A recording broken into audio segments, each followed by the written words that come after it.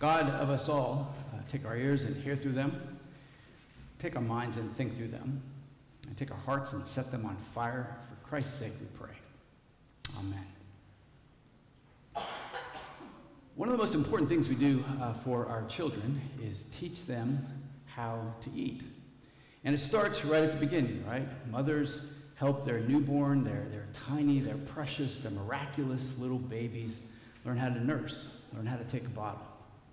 And then when they start to crawl, when they find their way into corners, when they start to reach under couches, find those spots that apparently I forgot to clean when I was sweeping the house, we very quickly teach them what to put in their mouths, and more importantly, what not to put in their mouths. And then when they start sitting at the table with us, that's when the fun really begins. No, we don't eat with our hands. Yes, you have to use a fork. No, you cannot reach across the table and just grab. Yes, please use your words. And then it transitions to, no, we don't bring books to, no, we don't bring phones, no, we don't bring tablets to the table. Yes, you have to stay until everyone has finished. There's a lot that goes into learning how to eat. And it doesn't stop. I turned 63 last month, and so I'm closer to the end than I am to the beginning. But a few years ago, and I think I mentioned this once, I was diagnosed as being pre-diabetic, and I still am. And so the doc diagnosed or referred me for a visit to a nutritionist so that I could learn how to eat again. And I have to admit, when I met with a nutritionist and she was telling me what I should eat and what I shouldn't eat, my reaction was much more the reaction of my 5-year-old self. Now, I'm old enough and I'm disciplined enough not to actually have said this, but as she was identifying what I shouldn't eat anymore, what I should, inside I was saying, no, I don't want to eat that. No, you can't make me eat that. You're not the boss of me. But eventually I put away childish things, and now I'm eating my kale and sweet potatoes and brown rice.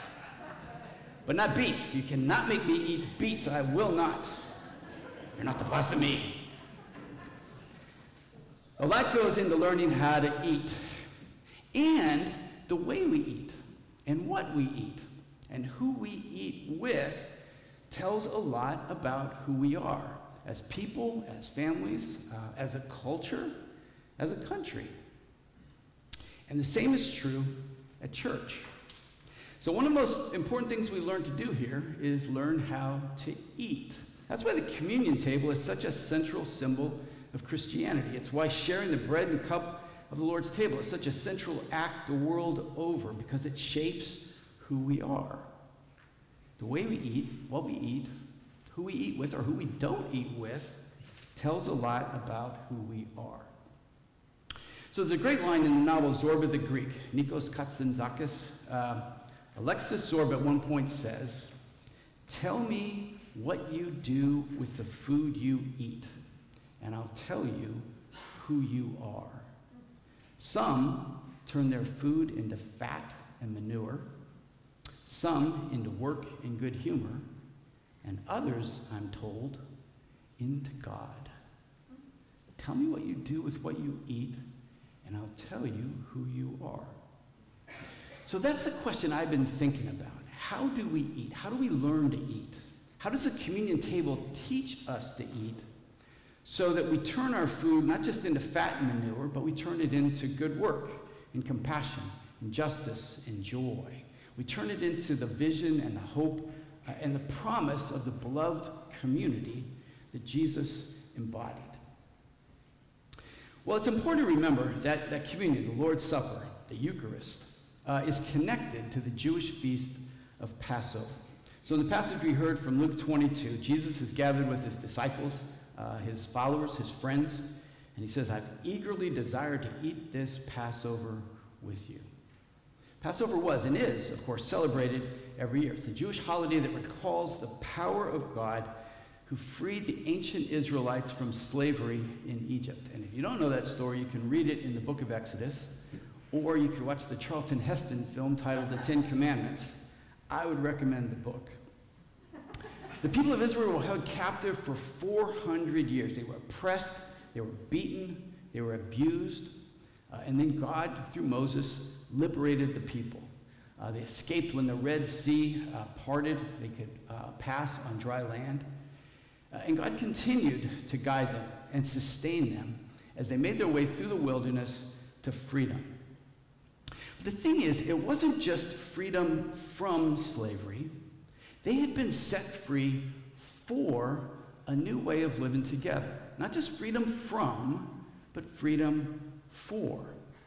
And so while they're in the wilderness, they're given the 10 Commandments. And we're all familiar with the 10 Commandments. But they're not just a list of do's and don'ts. They're not just a list of thou shalt and thou shalt nots. Although, to be clear, thou shalt not murder, thou shalt not commit adultery, thou shalt not lie and steal and covet your neighbor's everything else. The 10 Commandments are more than that, though. They were given so that people who had been enslaved for 400 years, people who had never known anything but oppression and cruelty and ruthlessness, that those people, having been freed, wouldn't revert to old habits. Those people wouldn't turn around and enslave other people. Those people wouldn't themselves become enslaved to the impulses of greed or deception or violence. Passover celebrates that story of liberation. People freed for a new way of living together. And the hope, the promise, the possibilities of that new way of living is captured in the vision of the prophet Isaiah that Randy read and we read silently at the beginning of the service. The Lord of hosts will make for all peoples a feast. Isaiah can foresee a time when everyone will be welcome at the great feast of God. Everyone will have a place. Everyone will have what they need. God will destroy the shroud that's been cast over the people. God will wipe away tears. God will swallow up death and all the things that kill us forever. It's a vision of shalom. It's a vision of God's holy and just peace. No one afraid. Everyone having what they need to thrive. And so when Jesus gathers with his friends, that's the story that they're part of. And in Luke's gospel, when Jesus takes the bread and cup, he then transforms the meaning of that Passover meal. Jesus promises that vision of liberation and justice, the hope of shalom, of the beloved community, is coming true in him. It's coming true in and through and by his life and death and resurrection. In the way he lived, Jesus showed us the power that forgiveness and healing and love have to free us from our fears and from our failures, to free us for a life together of grace and peace and hope.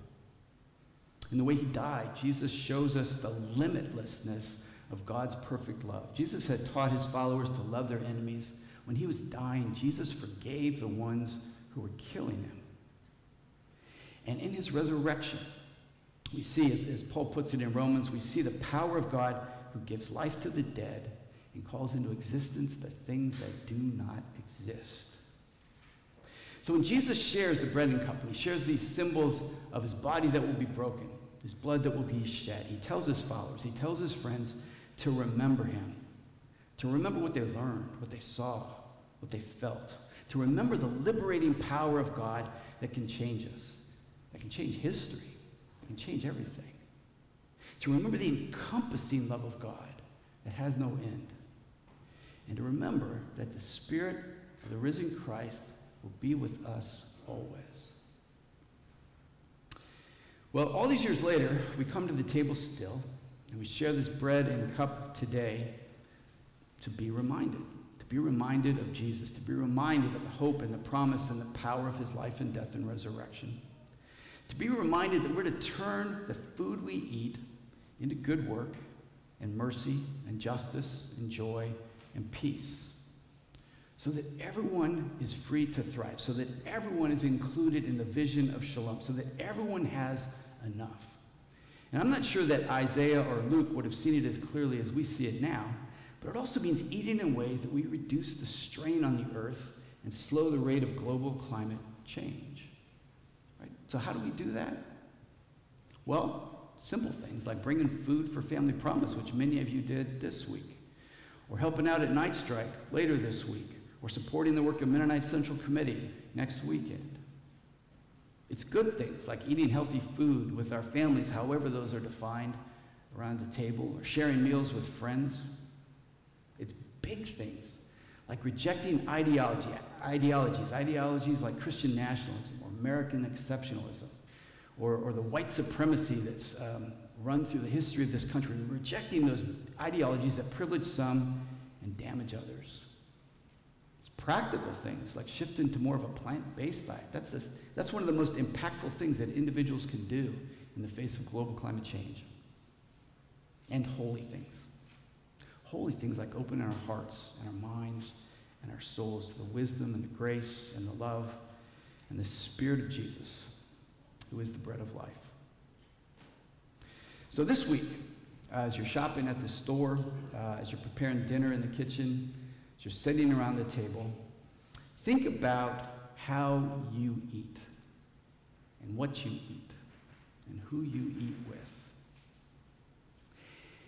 And think about what that says about you, and think about what you want it to say about you. Tell me what you do with the food you eat, and I'll tell you who you are. May God grant us the wisdom and the faith and the hope to learn how to eat as followers of Jesus. Amen.